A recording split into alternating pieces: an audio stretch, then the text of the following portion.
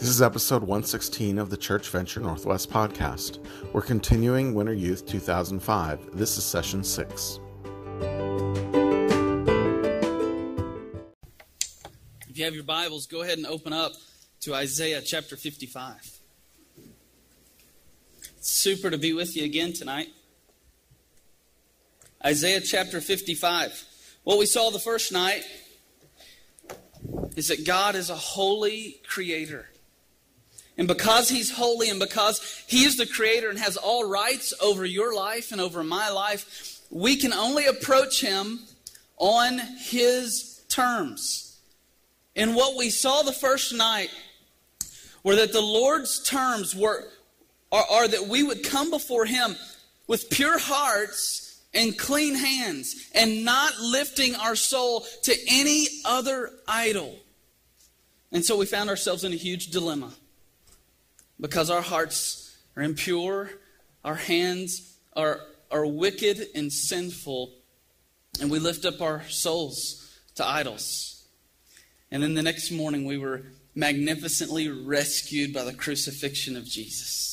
Now there's something we need to know, something we need to understand is just because Jesus has bled and died for us and lavished His love for us and stood in our place as our substitute does not mean that we don't revere and fear God when we approach Him. He is still holy. If anything, when we think about Jesus dying on the cross for us, it should cause us to understand the holiness of God more deeply. Why? Because God is so holy that Jesus had to die. I mean, isn't that a question that we ask ourselves all the time? If God is so loving and if God is a God of love, why didn't He just love us all up into heaven? Because He's holy. And He has to deal with sin. Well, He dealt with sin so wonderfully. And as Scott has painted up here for us, what we have here is he painted fear. As he thought about approaching God, as he thought about worshiping God, fear is what came to his mind. Well, what kind of fear are we to have in worship? I love the way John Piper puts it. He tells this story about being in the backyard having a barbecue with some folks. And he said he sent one of his sons back to the car to get something in the car. And his son goes running back to the car, and this huge giant dog of the neighbors, or of the guy's house he was at, just with this huge bark, is just on his tail barking immediately. And the guy who owned the dog said, I forgot to tell you, don't run from him, but just walk right beside him. He doesn't like it when people run from him. And that's the kind of fear, I think, when we come into worship. It's not the kind of fear that says we don't want to approach God at all. We don't want to get near Him. But rather it's the kind of fear that says I don't want to get away from Him. I'm afraid of what will happen if I don't get near Him. We don't want to run from Him. And that's the fear, this holy God, that we come even tonight with. We come even tonight with fear in our hearts for who He is.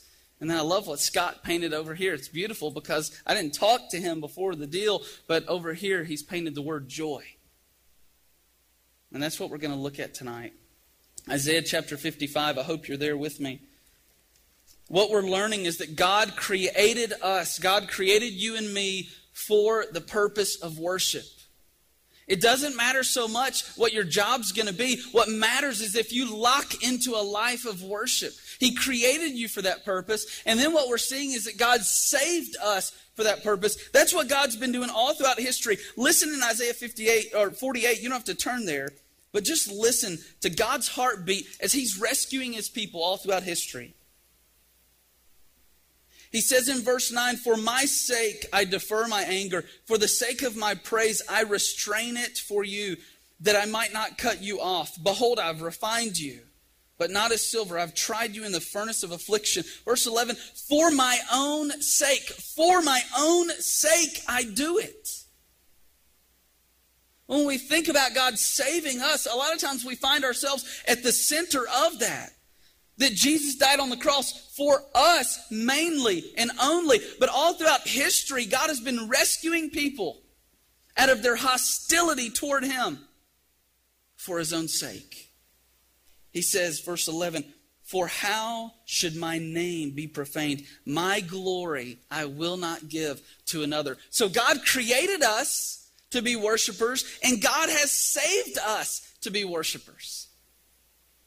And Jesus will return to take us with him to the Father, to be worshipers for all eternity. Created to worship, saved to worship. Everything that we read in the Bible leads us to understand that all of history is driving toward the wonderful, burning worship of God. In some of your hearts tonight, in some of your minds, you're thinking, I just don't know if I want to, I don't know if I want to lean my life into that.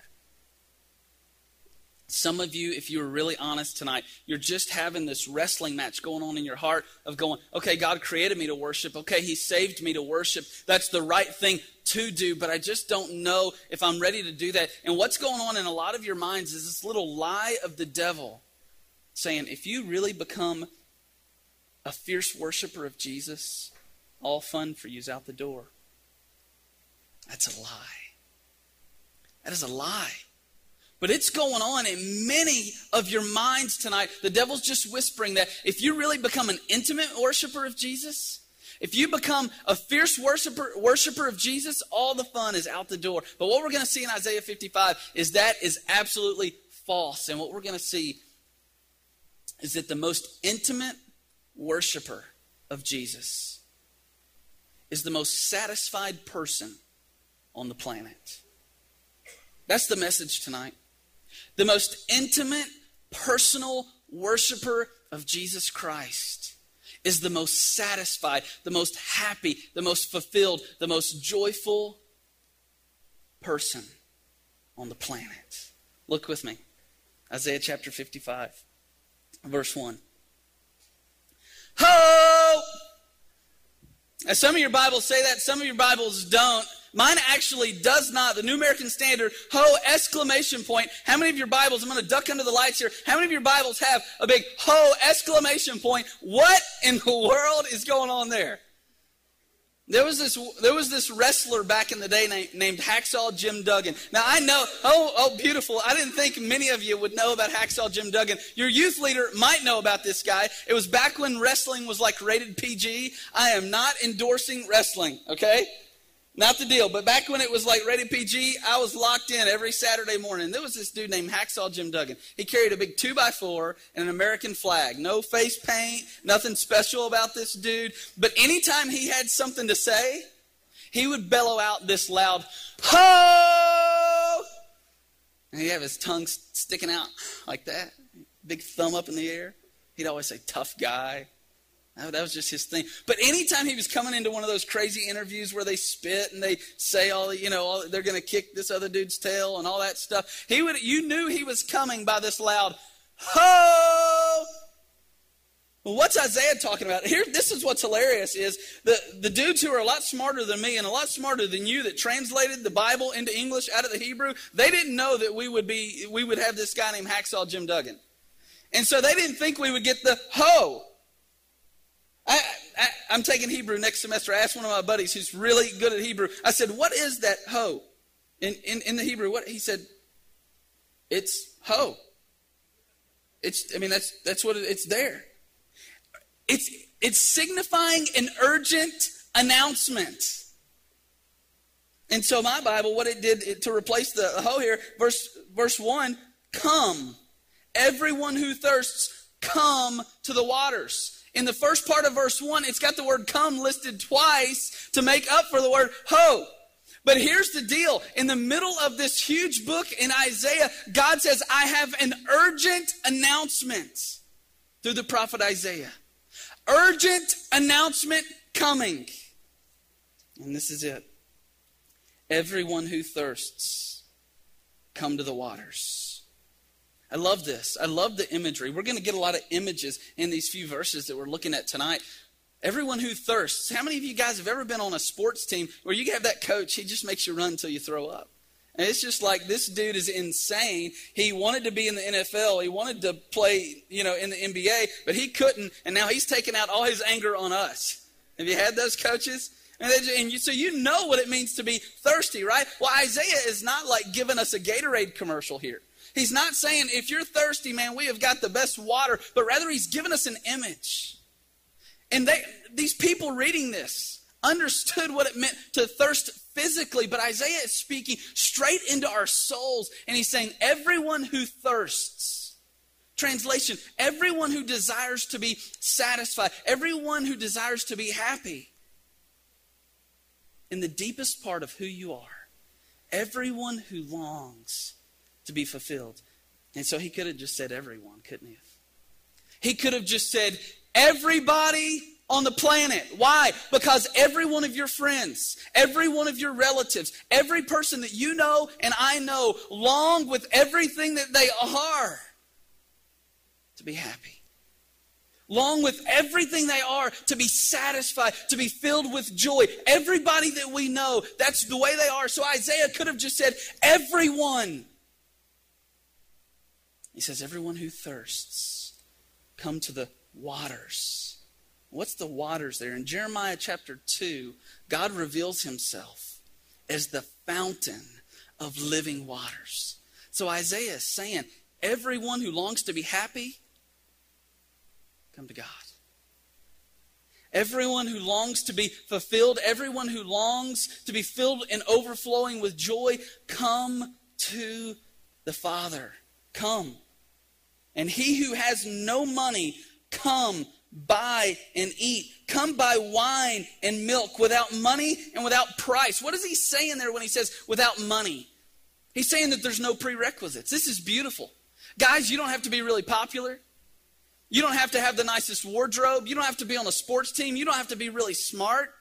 You don't have to be the coolest person that around in your group of friends. If you thirst, if you long to be happy, if you long to have joy tonight, you can come. There's no prerequisites. You can come to the waters. He who has no money, no prerequisites, come. God is calling us to come to himself. He says, come and buy wine and milk. What's that about? I think we know exactly what that's about. Have you ever been up like at 10:30 at night? Maybe you ate supper earlier in the day, but your stomach is just kicking. You're hungry, and you know there's a big box of Fruity Pebbles, Cinnamon Toast Crunch, Lucky Charms, fill in the blank. Your favorite cereal, it's in the cupboard.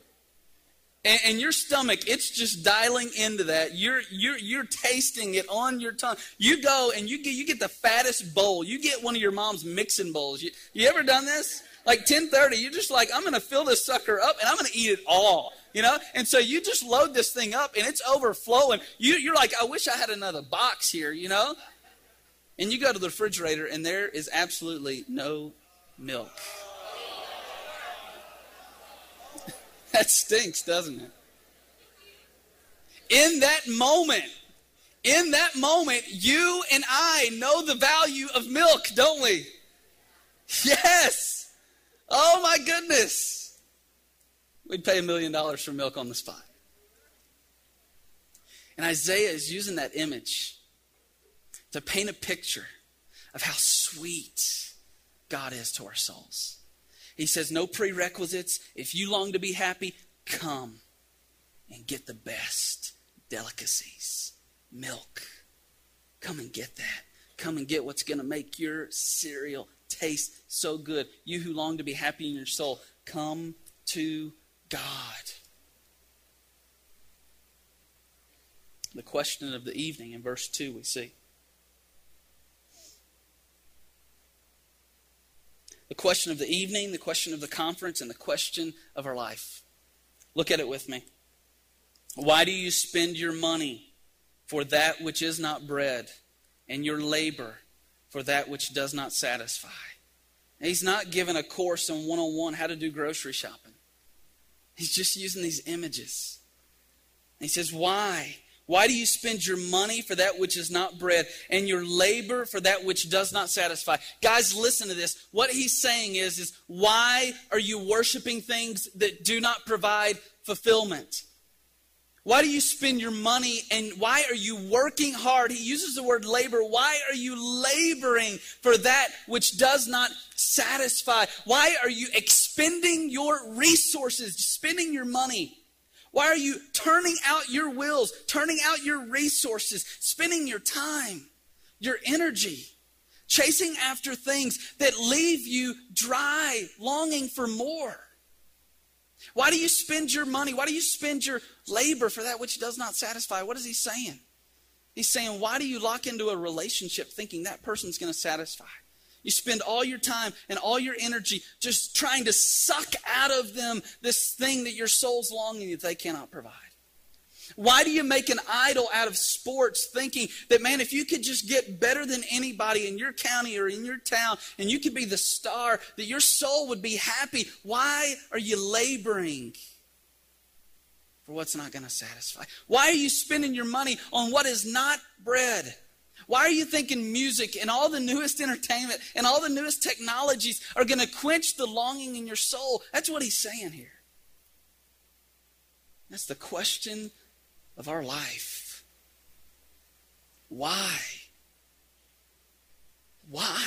You know, I mean, we are so goofy and we are so slow. I'm serious, because this is a daily deal for us. It's not like we arrive and for the rest of our life, we don't go to other things trying to find fulfillment in them. No, we do it all the time. We do it in the craziest stuff. When I was in college, when I got out of college, I went through this really weird transformation where I started cleaning my room.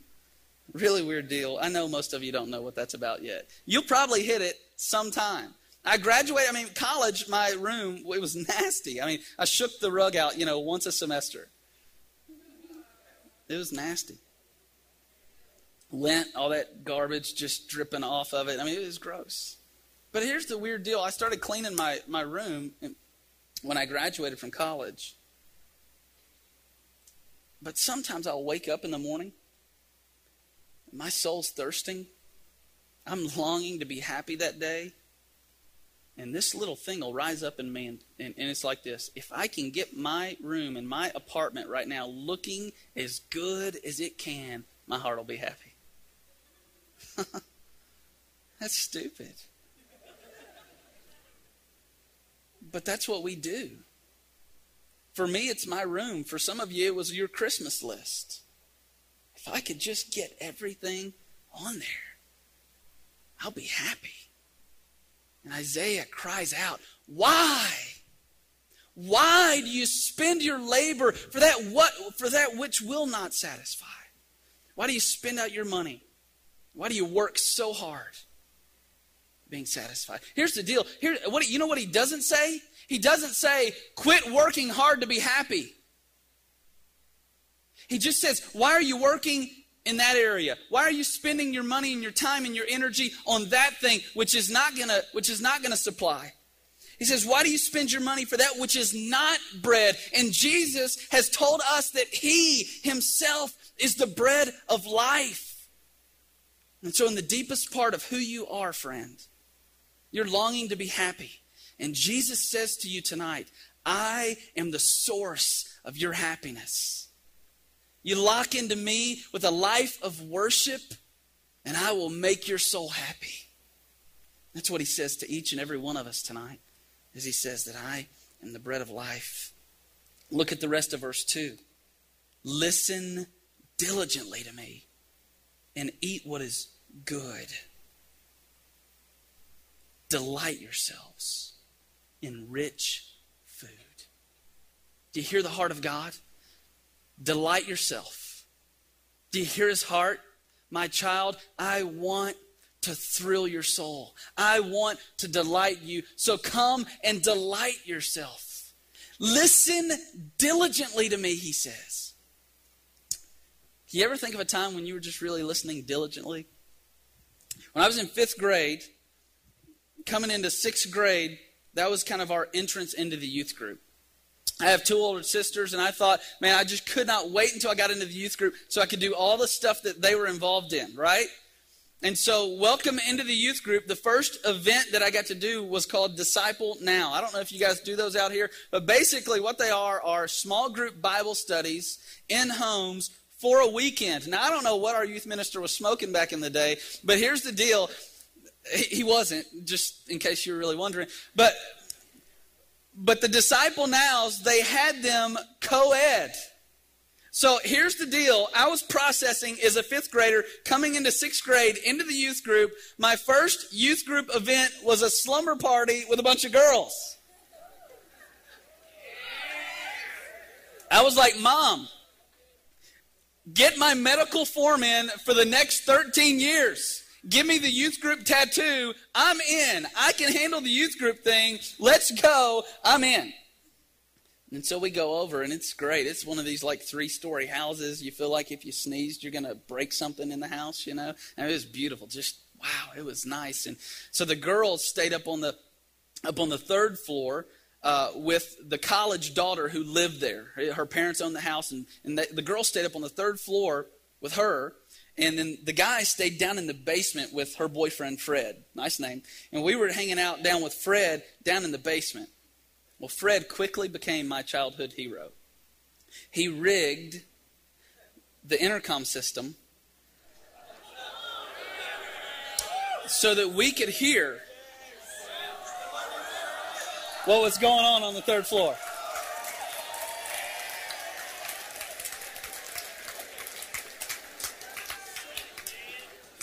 And so we're glued to this thing. I mean, you've got a 6-inch box on the wall, right? And we are stuck on this. If you can imagine, you cannot get 6th graders still. You cannot get them quiet. But there were about 7 of us, 6th grade. You could hear a pin drop. We were glued to this thing, right? Well, we hear the girls plotting to come downstairs and scare us. So we're like, okay, all right. And so we make our way up to the 2nd floor, and they've got one of those island deals in the kitchen, you know what I'm talking about? And so we just camp out behind that thing going, oh my goodness, this is amazing. And so we're camped out behind this deal, and here we come. We hear them coming down the steps, and we can hear them saying things like, oh, we're going to get them so good. Oh, this is going to be classic. This is going to be classic. Oh, this is going to be classic, all right, yeah. And so here they come, and it's like you can see their shadows coming down the steps, and so we're giving the big 5, 4, 3, 2, 1. Boom. We jump out and scare them. They're screaming bloody murder. It is beautiful. Classic. Oh, yeah, it's classic. Well, one of the girls, she starts crying. She's crying bad. The lights are turning on. The parents who were kind of old, they were waking up, coming in. What's going on? She's crying. Lights are on. We're like, joke's over. We're sorry. And she's still crying, like even heavy duty. And she's beginning to have one of those breathing issues. You know what I'm talking about? She's having trouble. She's having trouble. And so we're like, what's the deal? Lights are on. Just us, you know. It's like 6th grade now, you know. 6th grade, act like a 6th grader here. And she's having trouble. And so the girls are like, well, you just heard her tell you, you know, you just heard her through the intercom because they were figuring out what had happened. You just heard what she said. And we're like, what'd she say? And, well, you just heard her telling us that she had a crush on you, me. And we were like, oh, no, we didn't hear that, but thank you for the information. And so then she kicks it up a volume in her crying issues, and she's having the snot deal going on.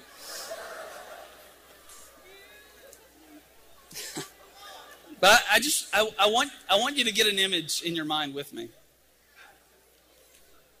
I want you to see this. I want you to see in your mind me and 7 of my 6th grade buddies huddled around this thing. We weren't playing Nintendo because that's what we had back then. We weren't pillow fighting. Nobody was taking a pee break. No pinching. We were still. We were quiet. You could hear a pin drop. We were glued to that thing, lingering on every syllable coming piped through that box. Do you see? Can you just see us? That's the image when Isaiah says, listen diligently to me. That's what it looks like to listen diligently. And so here's the deal. Jesus has rescued us out of our hostility toward God so that you and I can become a personal, intimate worshiper of Jesus. To where we listen to him diligently. Isaiah's crying out, listen diligently to me and delight yourself in what is good. That's the call tonight, is to come and to build your life around the voice of God, to become an intimate worshiper of Jesus, to where on a daily basis you are logged in, listening to him, lingering on every syllable that he has to say to you. And here's the deal. Here's the beautiful part about it, of it all. God has promised to satisfy you if you do that. Greater satisfaction than I had coming through that box as a sixth grader. Right on? Greater satisfaction. I mean, I was pretty satisfied that evening. And Jesus promises more to you. More happiness to your heart. If you'll become a diligent listener of God, a personal worshiper of him. Listen to the word of God. Listen diligently to me and eat what is good and delight yourselves in rich food. So listening to God, building your life around his voice, sitting with him in his word, intimately, consistently, personally worshiping the Son of God is satisfaction for you. It's joy for you. It's happiness for your heart. He says, delight yourself. In verse 3, he uses the word listen again in a different way. He says, incline your ear and come to me. Hear, that your soul may live. Uses it 3 times. Listen, incline your ear, and hear. God is calling us to this intimate relationship with him in which we worship him by stilling ourselves and saying, you speak into my life. Your word is my bread. Your voice is my joy. Your word is my authority. Your word is my life. Your word is my everything. That's what he's calling us to. Listen diligently to me. Incline your ear to me. Hear, that your soul may live. The thing is we have got to realize we are drinking in all of these other places that will not satisfy. Some of you tonight, you are logging into a relationship and it is not fulfilling. Some of you tonight, you are logging into a school career of a student that will not satisfy you in the end. We lock into hundreds of different things. They're as goofy as trying to clean up our room as they are to being a sports star, or whatever it is.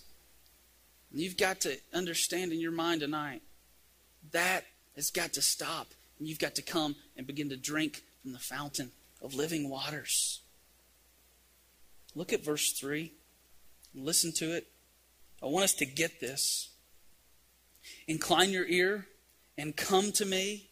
He says, come to me. Hear, that your soul may live. Turn that around on the negative. Don't come to me. Don't listen to me. Death for your soul. Do you see it? God is saying, if you long to be happy, come to me. Build your life around my voice. Be a diligent listener to me. Become an intimate worshiper of me. Sit at my feet. Listen to my words. And life for your soul. Don't do that. Death for your soul.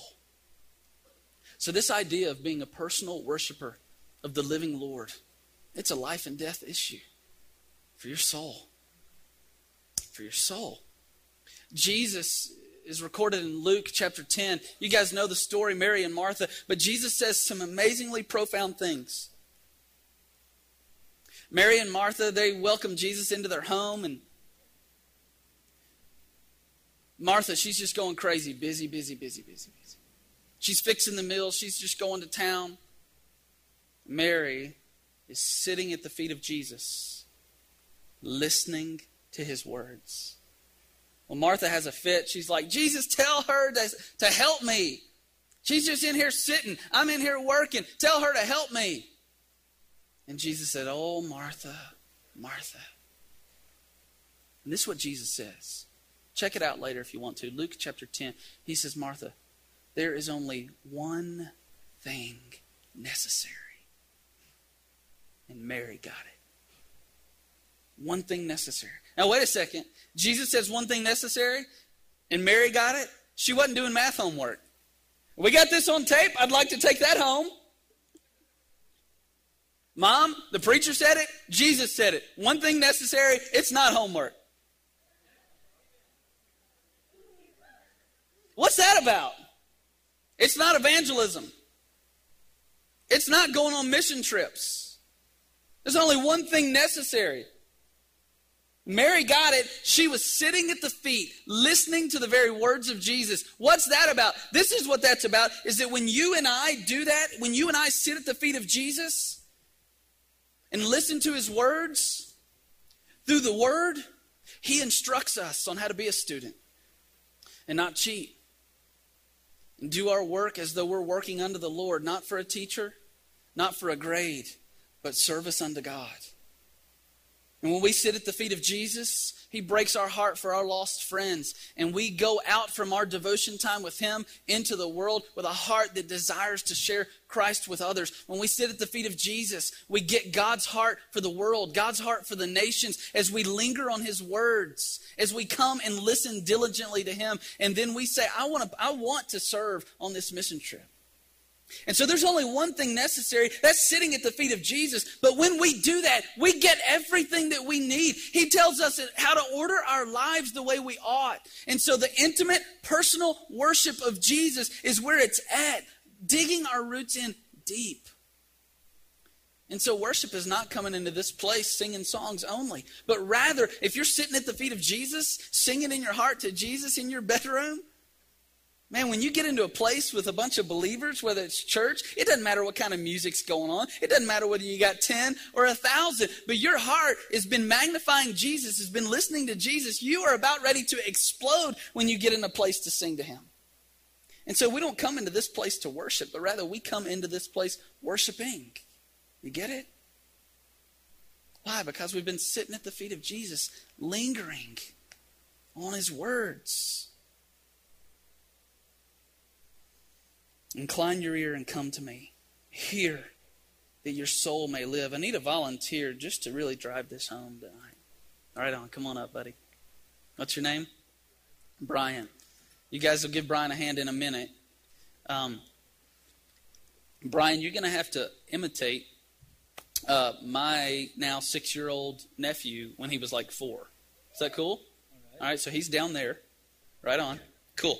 And we don't have a toy car up here, but he loves toy cars. So this little peppermint patty here is going to work as your toy car. All right? So you need to get on down there because he's a pretty small dude. It's Brian, right? Yes. Sweet. His name is Wyatt, okay? And so my sister does a really weird thing, did a really, really weird thing with him when he was like 4 and 3 and all this stuff. When she wanted his attention, you're going to see it in a second, she would do this really weird deal. But Wyatt, so you're going to be playing with your cars, and you're not going to come and turn around to me until I put my hand on your shoulder, all right? Cool. So if she wanted Wyatt, she'd call him, Wyatt, I need your attention. Now, what Wyatt always does with his cars is he makes real loud engine noises. Can you handle that? So the first 15 rows are going to have to hear it. All right? Cool. All right, so you go ahead. There you go, Ryan. That's it. So she would say, Wyatt, I need your attention. Wyatt, I want to take you to get ice cream. Wyatt, I want to take you to Toys R Us. Wyatt, I want to give you a real 4-wheeler. Kitty size. Wyatt, put your hands on my face. This is the weird thing that she would do here. Literally, boom, right here, under the mic, beautiful. There you go. And now they would proceed. Actually, you need to go over the mic, I think. There we go. Oh, wow, that's really loud. But then they would proceed to have a conversation just like this. If she needed his attention, Wyatt, put your hands on my face. Boom, right here. And they would begin to talk. And he'd have to leave them on there, the whole conversation. Boom. Why was she doing that? She now has his attention. Right on. Thanks. You guys give him a hand for that.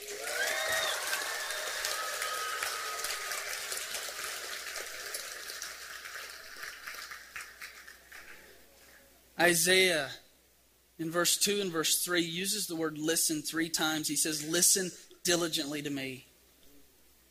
In verse 1, he cries, ho! Urgent announcement. If you long to be happy, come to the waters. Listen. Listen. Incline your ear. Turn your ear to me. And it's almost as if the Lord is saying to you tonight, put your hands on my face. I must have your attention if your heart's going to be happy. I must have your attention if you're going to have joy. I must have your attention if you're going to be satisfied. He's calling us to intimate personal worship, where we sit at his feet in our bedroom with our Bible and we listen to what he has to say. We don't have to look for a new word from the Lord. He has said very clearly what he wants to say to us. And if you begin to build into your life this time with him and become an intimate, personal worshiper of Jesus, God has promised to satisfy your heart. I'm going to ask Paul to come up, and he's going to lead us in a time of response.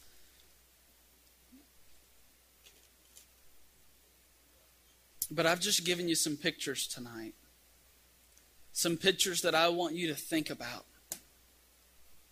I've just painted some pictures that I want you to get in your mind. And that those are the pictures of what your life can look like on a daily basis with the Lord. Locked in, lingering on every syllable coming through the intercom system. Not distracted, but your hands stuck on the face of God, lingering on every word he has to say to you. Becoming a worshiper of Jesus.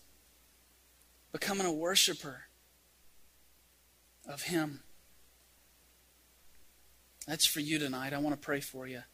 I want that to land on us. Let's pray together. Holy Father, I praise you for your faithfulness to fill us.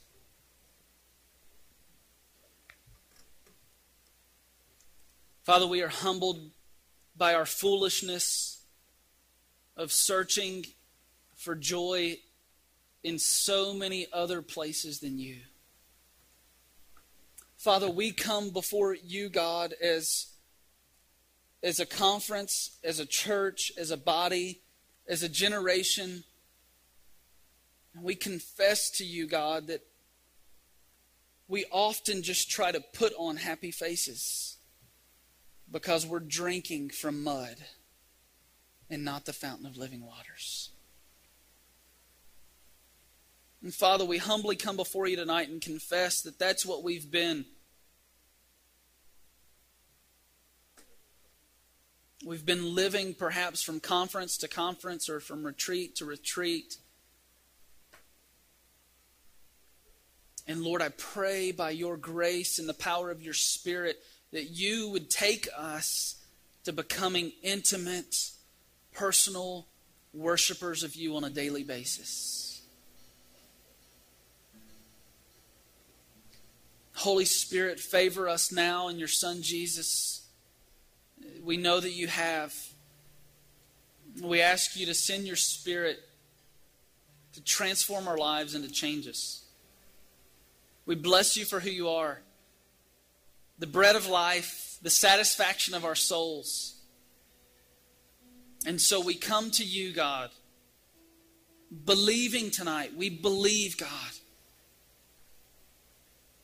that the most intimate worshiper will be the most satisfied person on the planet. Help us never to forget and to waver in believing that. In Jesus' name we pray. Amen. Let that rest as Paul leads us. The most intimate worshiper, most satisfied person. Let that rise up in your heart as he leads us. The most personal worshiper, the most personal pursuer of God, the most intimate worshiper. Don't let that leave your heart. The most intimate worshiper, the most satisfied person on the planet.